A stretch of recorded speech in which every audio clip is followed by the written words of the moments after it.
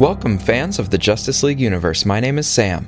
In this podcast, we analyze scene by scene the Warner Brothers films that are part of the Justice League universe, often referred to as the DCEU. In this episode, we are going to cover what we are calling scenes 26 and 27 of Suicide Squad, written and directed by David Ayer. These are some fairly minor scenes. It's the check-in on Bravo team and Harley's smash and grab before they approach the Ostrander building. This Suicide Squad analysis was written by myself, Alessandro Maniscalco, who is Raverin on Twitter, and Nick Begovich, who is at nbego. Alright, so let's get into scene 26. This follows right up on the first fight with the Eyes of the Adversary. So Deadshot has just stepped up to prove Flag wrong about him cutting and running, and Deadshot has also begun to cement his role as the leader of the squad. The last scene also means that the Navy SEALs and the squad now know for sure that they're facing a supernatural threat rather than a terrorist incident, which was the cover story. Even though there seems to be a bit of skepticism now of the mission and of Flag's trustworthiness, the Alpha team is still going to follow orders. So Flag tells them to push on toward the objective, and they comply. And Task Force X follows. Flag reports into Waller that they've lost contact with Bravo team, and he asks if Waller has a visual on them. Having these constant reports to Waller and getting to briefly see her command center reminds us that she is the unquestioned boss of the mission. This is her concept that is being put to the test with the Suicide Squad, even though at this point it does not seem like her life is on the line. It is her idea that's on the line. This also shows that Waller is like the central nervous system of the team, and this is fitting for her character because she always has to be in control and able to manipulate and maneuver everyone else. What we don't know yet, though, is that when Flag is referring to the objective, he is actually talking about Waller. One of the agents with Waller says that they don't have contact with Bravo team. Then that agent calls for Go 7 to get sensors on the coordinates of the Bravo team, presumably in an effort to find out their current status. Waller tells Flag that Bravo team was engaged with the hostiles at the same time that Alpha team was, but Waller says, "We lost them," meaning lost contact. They're not sure what happened with them. As we're going to find out very soon here, they actually lost them more fully than that. So this gives us some further information about what has been happening elsewhere while we were watching the first fight with the Eyes of the Adversary. The fact that Alpha and the Suicide Squad are still intact, whereas Bravo is lost, indicates to us the value of the squad, because it was the squad's help that was instrumental in making sure that Flag's team made it through. Waller's line about Bravo also provides a smooth transition into the next setting, because as she's speaking, we cut over to the station with the big energy beam and the ring of debris, and then we see the fate of the Bravo team. They're being escorted by Eyes of the Adversary up toward Enchantress and her machine. Incubus crosses his arms and stands to the side. As before, this is giving us opportunities to see both the layout of the station and Enchantress and Incubus together, which will be the full setting for the final battle of the movie. The men go all the way up to Enchantress, and she has some of her flowing dance moves. Then she spins around and kisses the Navy SEAL from Bravo team. This was another moment with Enchantress where, for me personally, I just didn't really like her design and especially her movements. And I'm also not really sure why she has to do those movements in front of her machine energy beam, because her gesticulating doesn't actually appear to be affecting it in any way. But one positive thing I can say here is that it's kind of cool to see a smoke effect around the seal as she works her magic. The smoke is reminiscent of Enchantress's earlier form. This magical kiss turns the Navy SEAL into the newest Eye of the Adversary. For Alessandro, it reminded him of a Mudokon from the video game Oddworld. And for both of us, we aren't exactly sure why they chose to go with a kiss as the method for transformation. Back in the subway, when Enchantress took over the man in the bathroom so that he could be a host for Incubus, she released Incubus so that the man basically inhaled him. So maybe this kiss thing is also an inhalation sort of thing, and that's why it involves mouth-to-mouth contact. But to us, even more important than the practical explanation for the kiss would be the thematic relevance. What is it about Enchantress's story, or the themes of the movie, or maybe some visual motif, that makes a kiss the best choice for doing this transformation? Nothing immediately comes to mind, but in looking back through our themes that we've identified thus far, I guess the closest possible connection would be to the theme that love can be the basis of human connection. What we mean by this theme is not that everyone has to love each other to have a human connection, but that if one recognizes that the other has love, then that can be enough for the human connection to happen. It's kind of like recognizing the humanity in the other, and this recognition prevents you from disregarding their life or their pain. So if the movie overall has a message about love being a basis for human connection, then how does that fit in with the filmmakers choosing to have Enchantress create her army with kisses? I'm still not sure it fits, but if we stretch for it, maybe Enchantress's kisses represent the empty gestures of love. She is not actually recognizing their humanity, she is stripping away their humanity. So maybe it's a contrast with more genuine forms of love, showing that a kiss alone is very superficial. It's an act of love, but not a real meaningful one. Anyway, that's our attempt at trying to connect it in. We doubt that this is actually how the filmmakers thought about it, and it remains kind of an odd choice, though it does make the scene a bit more memorable, I'll give it that. Having the kiss does make this moment stand out, but it also seems like maybe there were some other options that could have also been memorable and more thematically connected. Then, to make sure there's no confusion for the audience in this scene, Enchantress announces, "Now you belong to my army."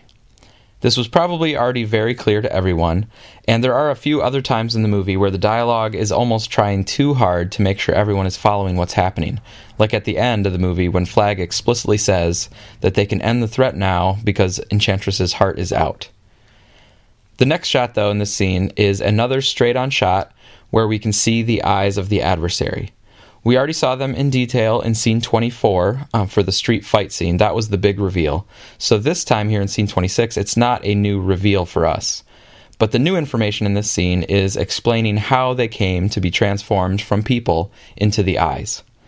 And the fact that Enchantress is able to create her own army of formidable beings out of random civilians will be important later, because we eventually see that Waller is very interested in this capability. It parallels Waller's own goals. Waller is striving to turn criminals into a formidable fighting force that will do her bidding, because this would open up new potential beyond the typical military options. And Enchantress is turning regular civilians into her own fighting force that will do her bidding, which seems like it is even better than Waller's plan if you disregard the humanity of the people being affected. But in the end, we'll see that Task Force X, not the eyes of the adversary, are the victorious ones. Okay, so we go into scene 27 with a smash cut right from the eyes of the adversary to Harley Quinn breaking the window of a storefront display. Then it quickly cuts to Rick Flag raising his rifle as if there's a threat. But then we see Harley bend over and grab a purse. This bit doesn't really do anything for the plot. The purse doesn't become important later that I can remember. But it is a character moment for Harley, showing her impulsiveness and general carefree spirit. And this moment was also used quite a bit in the marketing, so it's an important bit for that purpose. And the fact that it's a fashionable store and it's a purse, which is primarily known as a woman's accessory, it emphasizes Harley's position as the only woman in the squad. However, for me, even though the line, "We're bad guys, it's what we do," is pretty quotable, and it was well delivered by Margot Robbie, I don't think it's a really great illustration of what it means for the Suicide Squad to be composed of bad guys. We've already seen backstories of the squad members where they did things much, much worse than stealing a purse. Like they did assassinations, backstabbing, and burning a family alive. So to me, this moment with the purse is kind of like, "What? We're troublesome punks." Instead of the more profound, "We are damaged people who have committed atrocious acts." So it seems like it's kind of almost scaling back rather than kind of ramping up throughout the movie. But with that being said, this moment does work in terms of the Harley character specifically, and it sets up Flag's reaction, which continues the vexing kind of back and forth between those two characters. Flag says, "Seriously? The hell is wrong with you people?" And Alessandro noticed here that Flag doesn't say, "What the hell is wrong with you people?" So his words are technically saying that hell is what is wrong with them, as in they've been through hell and it has made them who they are. And note that this isn't a sudden reaction by Flag to just Harley stealing a purse. In the last scene, Captain Boomerang was swiping the $3,000 watch, which Flag had confronted him about. So this act by Harley is another act, piling onto his already fueled frustration. and his confusion as to why they are so focused on taking things of value in a time of crisis when their lives are on the line. This speaks to the squad's calloused emotional states. What's also interesting is that in this line, Flagg has changed to calling them people. We've noted before that he has called them assets, scum, and a-holes, but this is his first reference to them after their fight together in scene 24, and it's also the first time he uses a more respectful term, even though, yes, he's voicing frustration with them. By the way, there is a Latin phrase on the close around Harley's purse. They say, "Si vis pacem parabellum," which translates to, "If you want peace, prepare for war." This sentiment fits pretty well with Waller's idea of preparing for World War III in order to prevent World War III. It also connects somewhat to the squad members themselves. If they eventually want to reach peace within themselves, they have to be prepared to accept the bad things that they've done, to own that stuff, so to speak. Diablo, especially, does seem to desire peace, and he tries to achieve that by completely withdrawing and refusing to use his powers. So he's violating that Latin sentiment. He's not preparing for war, he's withdrawing. But what we will find at the conclusion of his character arc is that he eventually gains peace by actually engaging in the war, by being willing and prepared to sacrifice himself. Another thing with this graffiti-style text on the shirts is that it reminds us of Watchmen, and in the spirit of Watchmen, we are also about to see a big yellow smiley face in the next storefront window. We see Deadshot looking somberly at a girl's winter outfit that reminds him of his daughter Zoe. The last time he was with her, they were Christmas shopping. This moment with Deadshot also reminds us of his main character arc, of missing his daughter and trying to balance his desire to make her proud of him, and also being able to accept himself and the things that he's done. His love for Zoe also gives him a strong survival instinct and a drive to successfully complete this mission, so that he can be reunited with her. Because this Deadshot moment is juxtaposed with Harley's moment just before, it gives us two things to think about looking between the two. One, maybe Deadshot is tempted to pull a Harley and bash the window to grab the outfit. But of course he's not crazy like Harley, and as a pragmatist he knows it doesn't make sense given their situation, with a lot of the mission still remaining. And two, how does this moment with Deadshot represent what bad guys do? Harley was indicating that smashing and stealing are things the bad guys naturally do. But then we see Deadshot, another bad guy, quietly missing his daughter. And we're reminded that he seems to be a caring father who uses his ill-gotten money to buy her some nice things. So these are also things that bad guys do. But anyway, Deadshot has to step away in a somber mood, and this reminder of his daughter probably explains his assertiveness at the end of the scene going into scene 28. But before we get there, we see a skyscraper in the distance with an interesting kind of orange glow around it. In a few moments, we also get a clear shot of the building nameplate, the John F. Ostrander Federal Building. This is a reference to legendary Suicide Squad comics writer John Ostrander, who created the modern version of the squad starting in 1987. And his first couple volumes, Trial by Fire, and especially the Nightshade Odyssey, were definitely some of the influences on David Ayer when he wrote the screenplay. Ostrander, by the way, also wrote again on the Suicide Squad book in 2007, and he did a special issue of Suicide Squad just a few months ago. It was pretty good. Flagg tells his men to take a knee. This gives them a chance to rest and discuss strategy, and it gives a chance to give a little bit of exposition to the audience before we go into the next few scenes. Now, I don't really like the framing on these shots or the editing as they're talking. It starts out okay because the men are looking forward at something, and then we get that shot from their point of view of seeing the building in the distance. So this is what they're looking at, and that's fine. But then, before that shot of the building in the distance really settles in, Deadshot all of a sudden leads in awkwardly in the foreground of the shot. Then they cut from the shot that was from the back to a shot that's straight on from the front. Flagg refers to the building in his dialogue, and so then they cut back to the shot of the building. But again, they don't let it linger, they quickly cut back to the shot from the front. I think they should have just had one solid shot of the building, instead of two incomplete, jarring shots.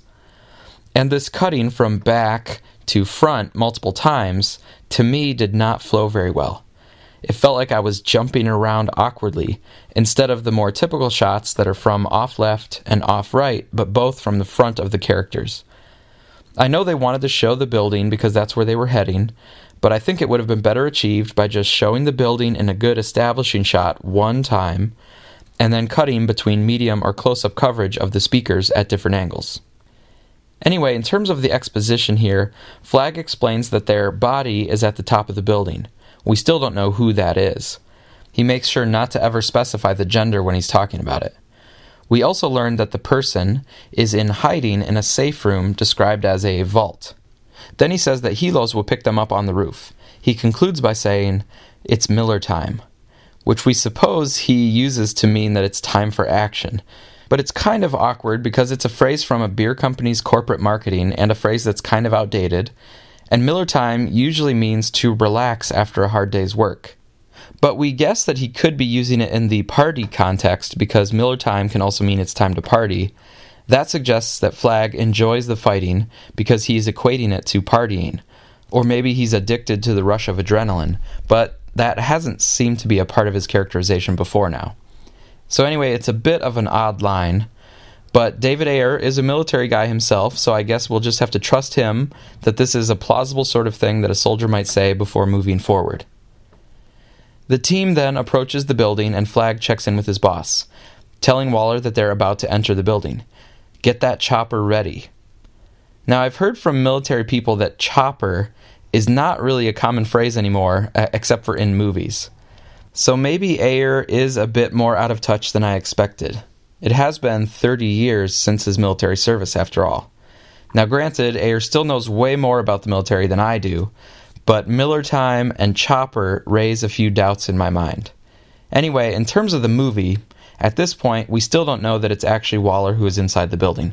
So Flagg is not only talking to Waller, but he is talking about Waller when he says that they are about to extract the objective. And we do see Waller again, where it's clear that she is able to monitor the heat signatures in real time. And then Deadshot steps forward, ready to take us into the building and the next scene. So that's our analysis of scenes 26 and 27 of Suicide Squad. They are mainly functional scenes, showing how the eyes of the adversary are made, and then moving the squad forward toward the Ostrander building. Most movies have these sorts of functional scenes, with necessary movements to put characters in place for the next thing, and also some exposition, such as reminding us about the squad's mission and laying out how it is supposed to work going forward. Movies like Batman v Superman are pretty rare, in the sense that basically every single scene had thematic weight and important multi-layered interpretations. And we should say that in these Suicide Squad scenes, there are quick character moments for the two leads, Harley and Deadshot. We see the former being impulsive and cheeky, and we see the latter thinking about his daughter. Now, two things to close out the episode. First, having seen Wonder Woman and the Greek gods from Mount Olympus, that gives us some new perspective on the characters of Enchantress and Incubus in Suicide Squad. We are going to have our own thoughts about this when we cover future scenes where Enchantress and Incubus are featured more prominently, but we did see them briefly here in scene 26, so we want to drop in a few quick thoughts from Doc at Man of Steel Answers. He released a long episode about Wonder Woman, and part of what he addressed are the comparisons between the gods in both movies. Here's a quick excerpt, and we'll put a link to the full episode in our show notes.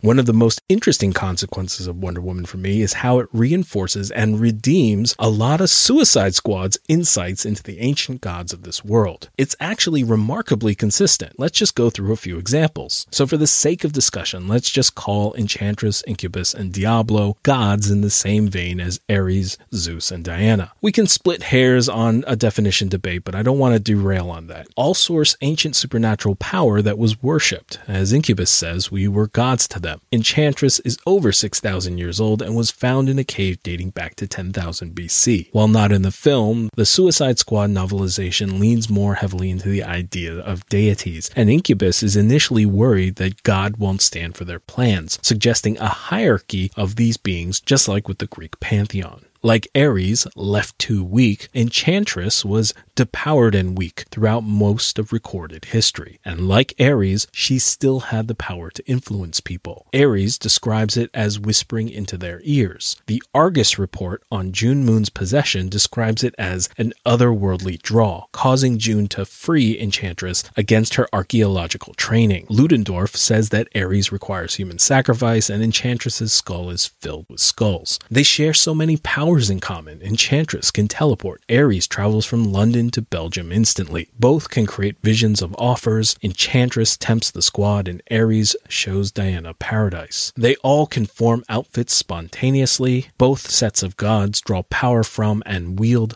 lightning. Incubus grows from touching the third rail, and Enchantress's machine destroys man's army with supernatural lightning that doesn't behave like lightning, just as Ares pulls lightning from the sky and throws lightning that doesn't behave like lightning. Both are affected by magical artifacts, Katana's sword and the lariat of Hestia. Both have tendril-like attacks, both have telekinesis and underutilize it, both draw power from other gods. Enchantress helps Incubus grow, and Incubus in turn saves and evolves Enchantress. Ares draws power from Diana and can only accomplish his dream with her power. Likewise, Diana feeds off him and is capable of feats in conflict with Ares that she doesn't demonstrate against Doomsday. This may suggest that Ares killing off the other gods also weakened himself in the process.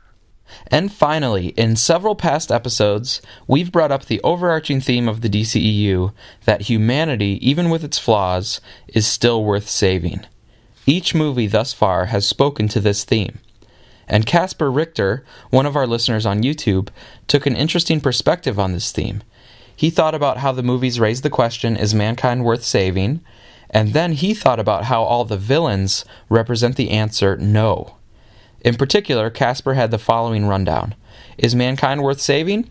Zod says no, because humans are less evolved than other older, more powerful cosmic races that deserve to exist more.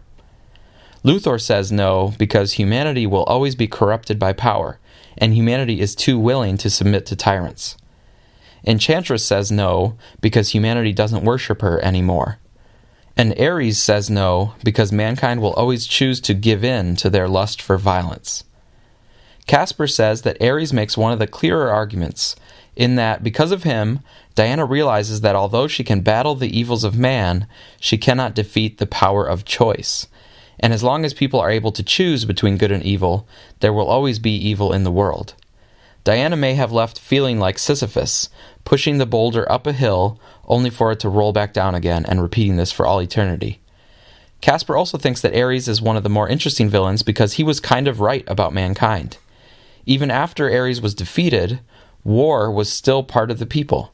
And Casper agrees with us that this might be what made Diana lose hope, until Superman's sacrifice reminded her that good deeds are never paid back, but that they are still worth doing. Casper was also reminded of Professor James Moriarty's speech in the movie Sherlock Holmes: A Game of Shadows. Quote, "You see, hidden inside the unconscious is an insatiable desire for conflict. So you're not fighting me so much as you are the human condition. All I want to do is own the bullets and the bandages. War on an industrial scale is inevitable. They will do it themselves within a few years. All I have to do is wait. Let's not waste any more of each other's time. We both know how this ends." End quote. All right, so thanks, Casper, for those thoughts, and thanks to all of you for supporting this podcast. If you are looking to stay up to date on DCEU news, then we recommend the Suicide Squadcast with Tim and Scott, and we'll be back shortly with some more Wonder Woman analysis.